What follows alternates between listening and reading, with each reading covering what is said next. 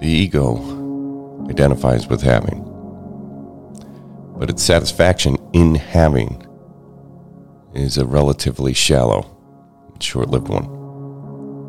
Concealed with it remains a deep-seated sense of dissatisfaction, of incompleteness, of not enough.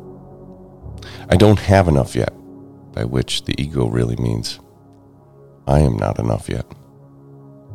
As we have seen, having, the concept of ownership, is a fiction created by the ego to give itself solidarity and permanency and make itself stand out, make itself special. Since you cannot find yourself through having, however, there is another more powerful drive underneath it that pertains to the structure of ego, the need for more, which we could also call wanting. No ego can last for long without the need for more.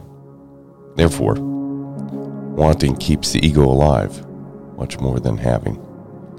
The ego wants to want more than it wants to have. And so the shallow satisfaction of having is always replaced by more wanting. This is the psychological need for more. That is to say, more things to identify with. It is an addictive need, not an authentic one.